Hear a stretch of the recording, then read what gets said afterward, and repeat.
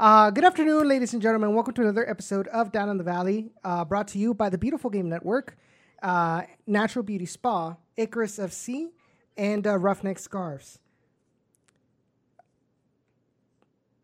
It's game day, guys. I don't know how hyped up you are, but it's another day, another match where we go against the bad guys up off 281. It's been a difficult week. Look, it's been a difficult week for the players. It's been a difficult week for coach. You played San Antonio at home on last Sunday. You go to Oklahoma City on Wednesday. Now you come back today, Saturday, and play against San Antonio once again away. And meanwhile, you've got the Rio Grande Valley starting to get hammered by Hurricane Hannah, which you can see. There we go. Down there, up in the lower left-hand corner, you will see the live radar of Hurricane Hannah. But just wanted to add that since I do love weather, especially storms like this. But anyways, going back into topic. I do want to thank you all for tuning in. Like always, the chat will be available for y'all to give y'all's takes on the games. If you guys want, just let us know if you have anything you guys want to discuss. We are going to be talking about all three games today. Hopefully, we can actually, while we're still live, we can get the lineups from the USL for this upcoming match. But to talk, like always, like almost every week, we've got Ray Silva of South Texas Border Sports hopping on to discuss this and all RGVFC topics that have occurred in this past week since we've last been live last Wednesday. Ray, how have you been? How is Hurricane Hannah treating you? It's treating me well. I'm here in the friendly confines of my own man room, based on the decorations I have here. It's been going well. Haven't been going out too much since last Wednesday when I just went to go run a few errands, but it's been all good for me. Hoping to break down another edition of the South Texas Derby. And boy, did that first edition of 2020 have a lot of for us to talk about. Let's go ahead and get started with that. So, coming into this match, the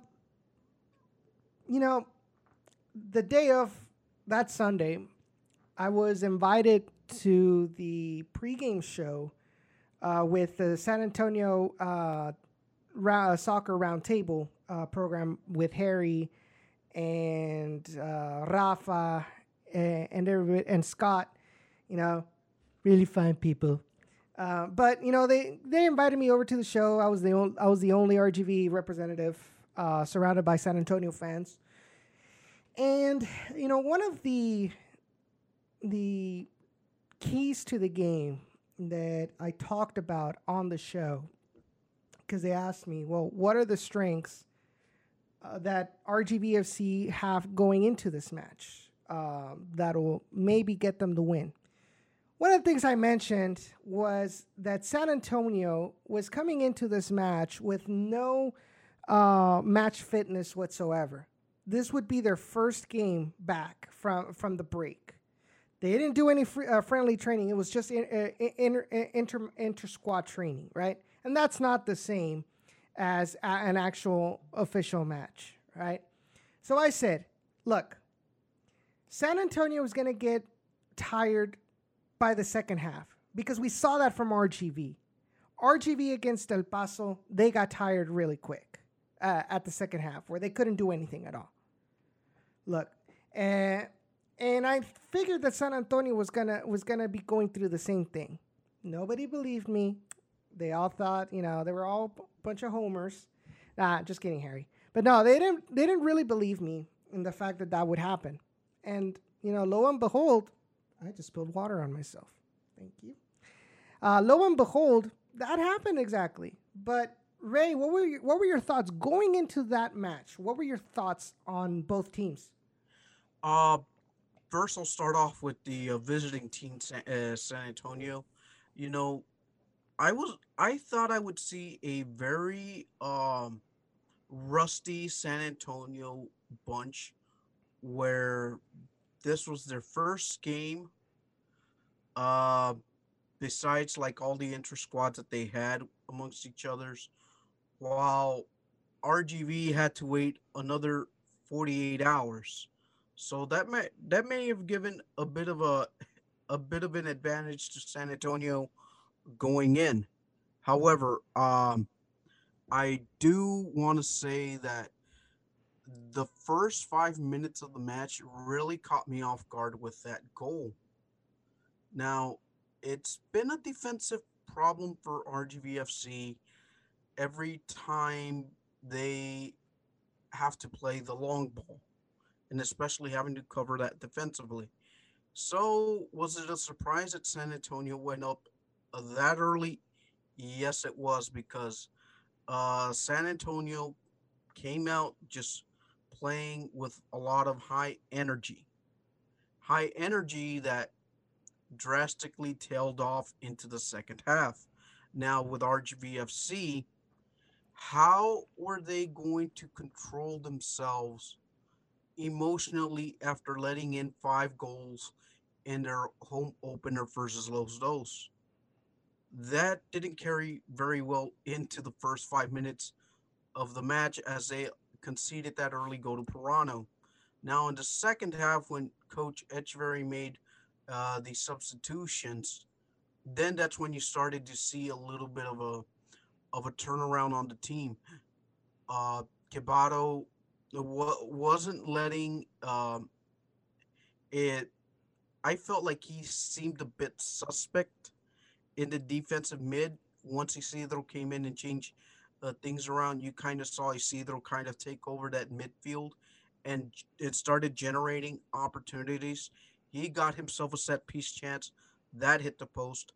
Uh, Tiberson, as I stated earlier, not as I stated in other podcasts, Tiberson was going to be a lot more damaging in the wings, and sure enough, he created a lot of off, offensive havoc for the San Antonio defense. And then when coach decided to bring in uh, Beckford and Obregon, you kind of saw a different face on this team. So for the Toros to have gotten an equalizer, it was kind of a little bit of an unfair result because of the opportunities that Tiberson had. That game easily could have been a 3-1 game with the Tiberson hat trick, but 1-1 was a result. And hey, you just gotta, sometimes just take it for what you've had based on the circumstances that the team faced as well. Let's focus first on the first half, and I think you brought up a good point regarding Kemba Kibato. But I do want to emphasize this player more on the negative side. James Murphy, Okay. who I believe, if I recall correctly, he started over Cello or Timo. Mm-hmm. To me, James Murphy. Well, in general, the Toros team, especially in the midfield, they got tired of losing balls in the midfield and transition to San Antonio. And kudos to San Antonio for having that high pressure on the Toros midfield, just looking to pounce on that effort to create a mistake, to force the Toros midfielders to put that ball in an easy location for the defenders to swoop that ball up and just continue on the attack. I feel like that goal with Pirano in the 3rd minute, I mean, nobody was expecting a goal that quick. But and I mentioned it during halftime. I know I went live on Twitter during halftime, and I mentioned that it seems to me that this is a system issue. This is an organizational issue because we saw it with Houston Dynamo at the MLS's back tournament, that they had the same issues with long balls up in the air. And once again, now with RGV, it happened. Looking to go over the midfield. The problem really wasn't the center backs, because Solignac, I hope I said that correctly, but Solignac just was able to pounce on that ball quicker than Robert Castellanos, if I recall correctly. He beats Robert. Yeah, that's where I'm heading at, right?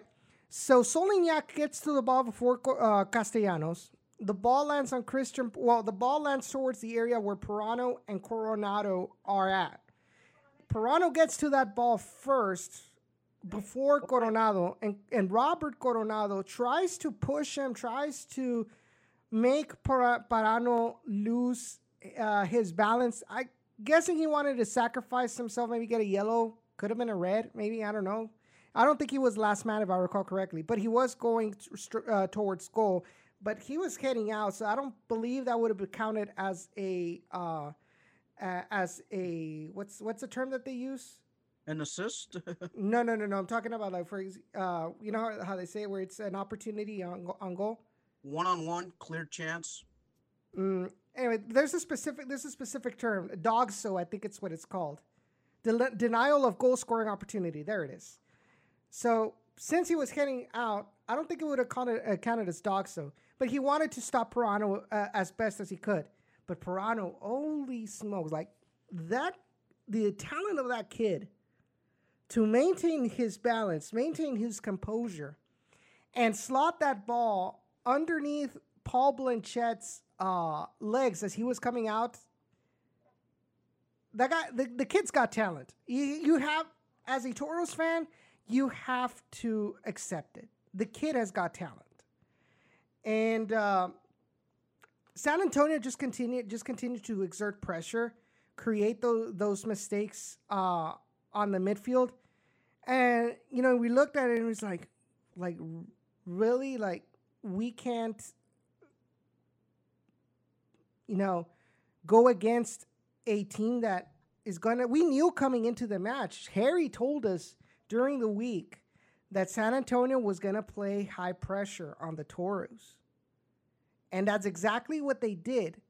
But somehow, neither James Murphy nor Kembo Kibato were able to identify a way to bypass that pressure. And they just kept losing ball after ball after ball. It was, I don't know about you guys, but it was frustrating to see these Toros being completely overrun in the first half.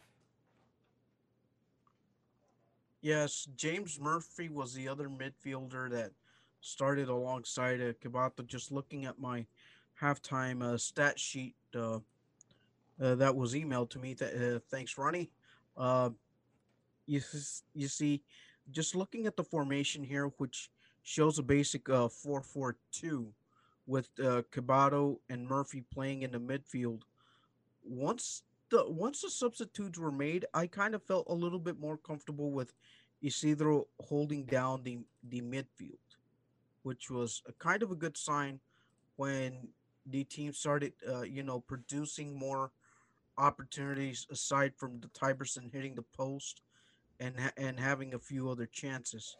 Now, if you look at the second half, you kind of saw a little bit of a different team after the subs. Wouldn't you agree with me? Yes. I think so. Starting with Chelo, I think when Chelo was subbed in, there was a lot more control in the midfield. Obviously, you have to pair it. We have to be honest. We have to pair it with the fact that San Antonio was getting tired. They were because they were tired, they started to kind of fall back. They started to just focus on parking the bus, because in the second half, their legs were too tired to create any more opportunities. And that's because they took out Chuy to bring in another player that had fresher legs. I think it was at halftime when they made that substitution. Yep.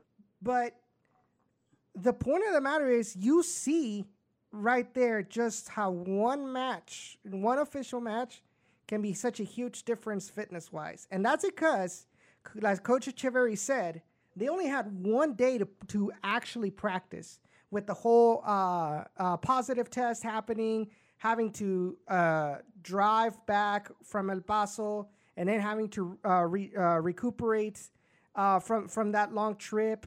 They only had one day, and not at the stadium. They did not practice at the stadium, so they couldn't get used to the fact that the pitch, let's be honest, was not in the best of shapes.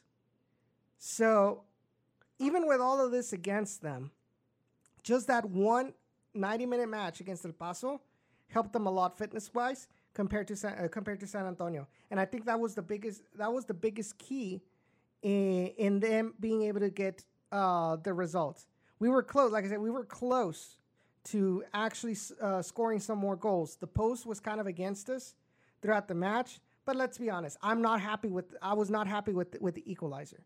You cannot drop points at home. I'm just leaving it out there because because I know there's going to be some people who are saying, well, he's excusing the results with all of these factors that he's. No, I'm not. And I said it even right after the game. I'm not happy with us dropping 2 points at home. And heck, I wasn't even happy the way we dropped 2 points in OKC, which we'll talk about later. Because at this point, we are almost a third of the way into the tournament, and we only have 2 points.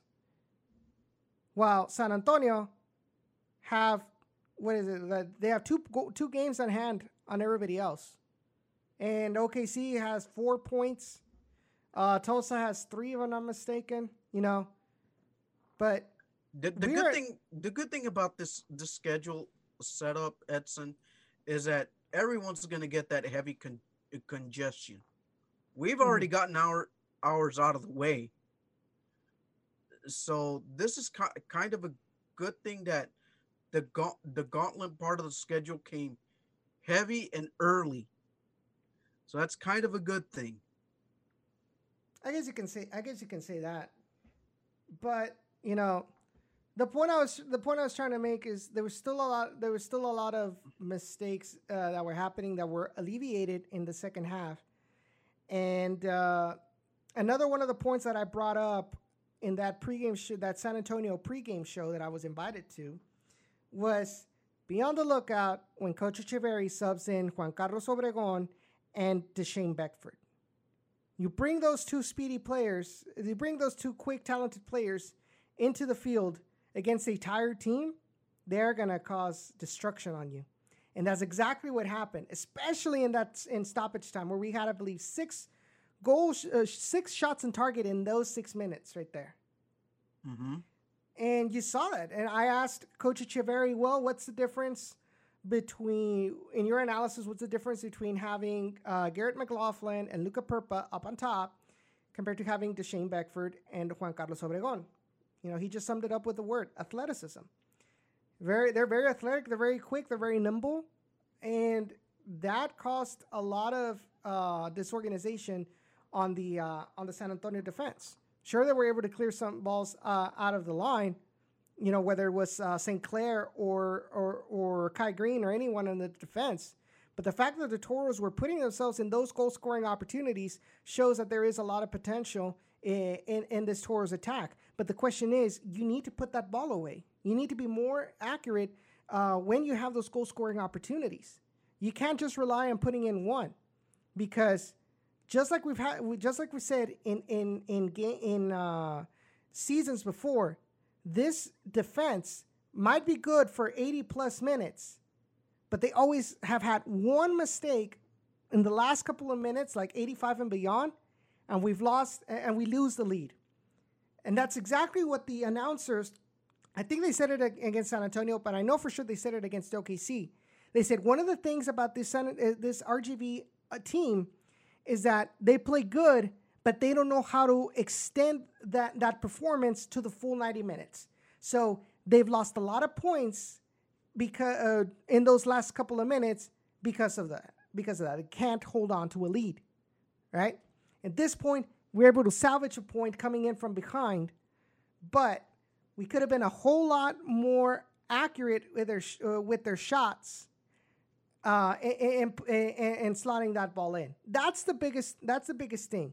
Now I really don't have a solution. I don't think anybody has a solution to how to get these players to slot the ball in other than more practice, and making sure that these players have enough mental capacity to, once they have an opportunity, they have the timing to make the correct decision, whether to pass it, whether to dribble one more player, or to just shoot it right there. Because a lot of times also, and we saw it a lot with the Dynamo, we see it a lot with the Dash, we've seen it with RGV. Sometimes they take one extra touch that for an opportunity that could have been a goal scoring opportunity, they take that one extra touch, and here comes the defender, kind of takes it away, kind of thing. So that's one of the things that needs to be improved on. There has been some improvement. Like I said, defensive wise, huge improvement over game number 1. I'm not lying. Paul Blanchet under the pipes, huge improvement over the first game. Before these matches of this weekend, Paul Blanchet was leading the league in saves with 15. Considering the fact that in game number 1 he had 0 saves, in El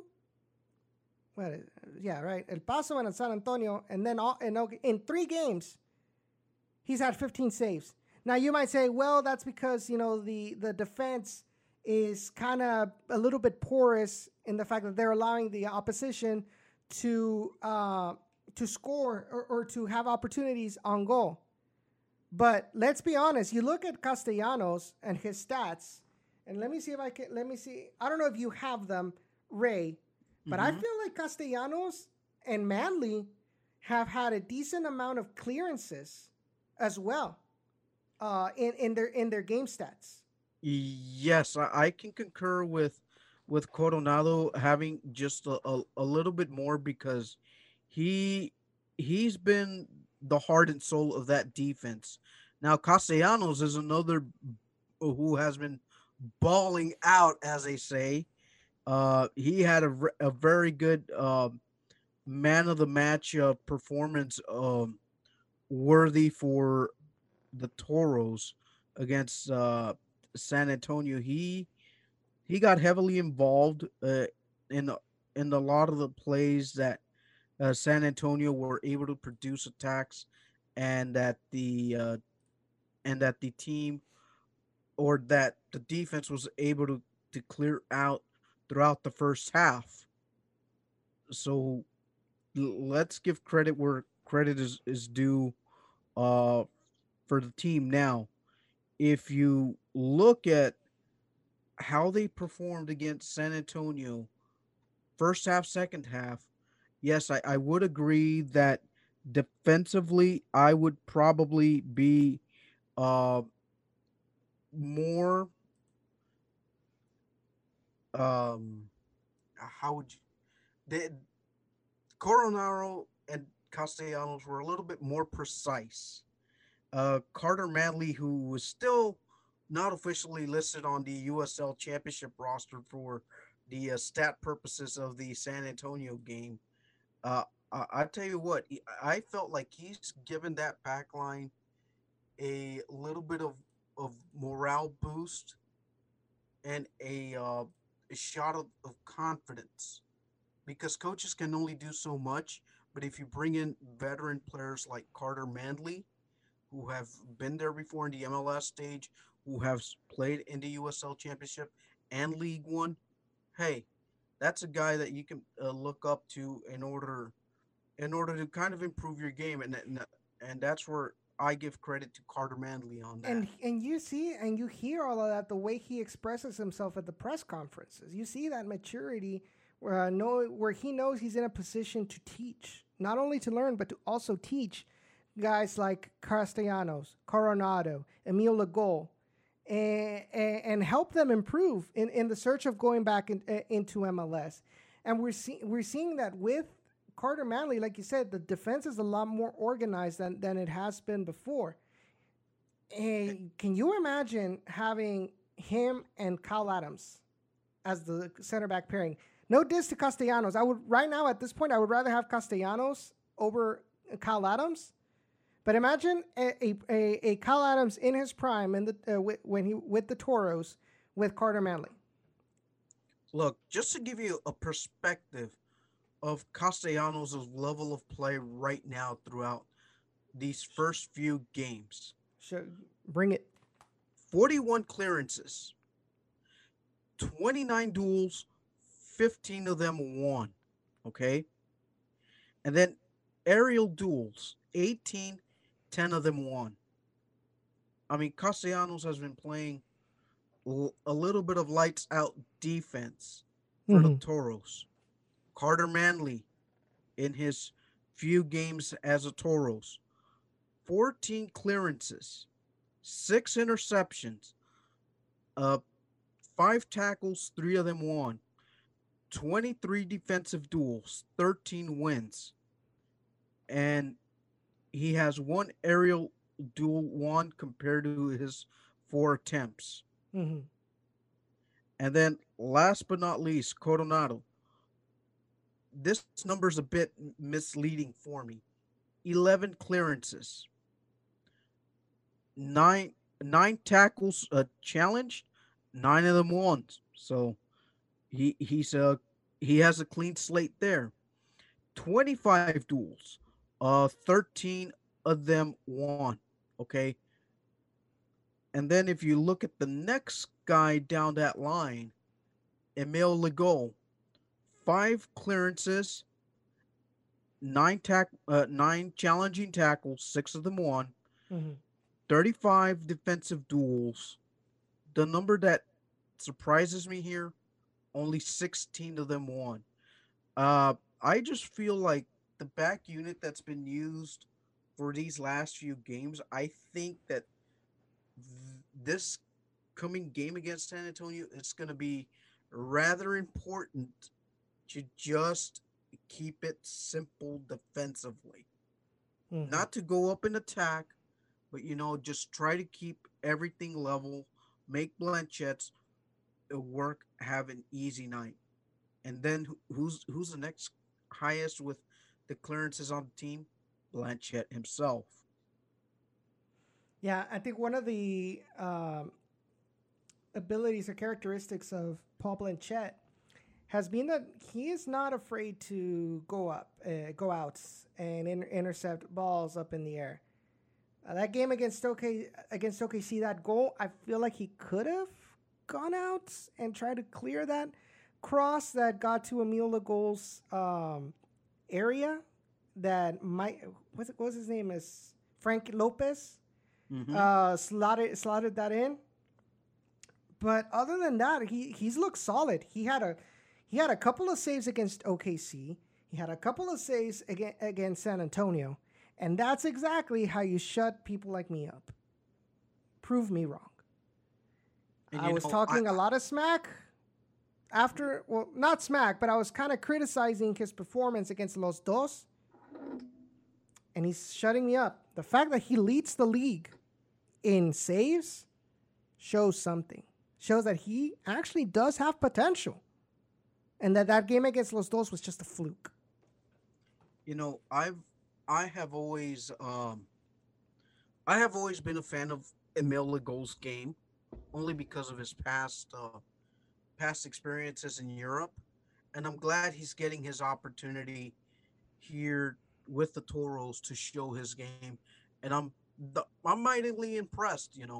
That's something that I've told you off the air, and I've told Jacob Young off the air, but give the kid some time and he'll impress you somewhat. And so far, he's lived up to my hype so far. And I think the fact that right after that goal, again, with Parano, he didn't have as clear as opportunities other than that goal. So I think they might have an opportunity. They might have the ability to be able to stop Parano from doing a lot of damage tonight. Offensively, like I said, Tyberson, the fact that he is not afraid to shoot from outside the box, which is something that we've been wanting for a long time. I think the last player that you can say who was not afraid of shooting from far away, who would it be? Jorginho James? Eric Bird? The Birdman. The Birdman. But he wasn't really that consistent with that. He was more, I guess he was more of a distributor kind of guy. But the fact that Tyberson has enough confidence in himself for multiple times shooting from outside the box. He had a shot on the post in the first half. In the second half, he had another opportunity that was saved by St. Clair. And then that authentic golazo in the 94th minute to equalize this. And the fact that coach says, oh, yeah, he puts those in practice all the time. Goes that guy, the kid has got, I say kid, but, but the player, Tyberson, has talent in that left foot. And as long as that the other players give him the space, give him the ability to find that opportunity to shoot, he might be a good weapon from here on out in this season. Yeah, and I totally agree with you that he can be a very dangerous weapon when deployed as a winger for me. Mm-hmm. Now, if you put him in the center of the field, okay, yes, you might still see that same encouragement to shoot from distance, but it's just something that I feel that, for me, I think he's better deployed as a winger. My biggest question, and not only in the game against San Antonio, but also in the game against OKC, Luka Perpa and Garrett McLaughlin. I'm very underwhelmed by their performances. I don't know if it's because they're not accustomed 100% to to coach's tactics, to the team's play style. But to me, they have not produced as much as I wish they could. Now, coach says, because they asked him about Garrett McLaughlin, and he always, mentions the fact that Garrett McLaughlin is good at creating spaces, is good at going with through the defense. But he says that the fact is that the other players, his teammates, aren't finding him at the correct times. Well, which leads me to believe, wouldn't it be easier to kind of change that one player to kind of finish off the play style of the others than having to adapt everybody else to the style of Garrett McLaughlin? I don't know. This is me thinking out loud. I'm not trying to take over Coach Echeverry's spot or anything like that, but this is just me thinking out loud. And it's like, I feel like with Garrett McLaughlin, like, we're still a little bit behind in that adaptation period. You could be onto something, yes.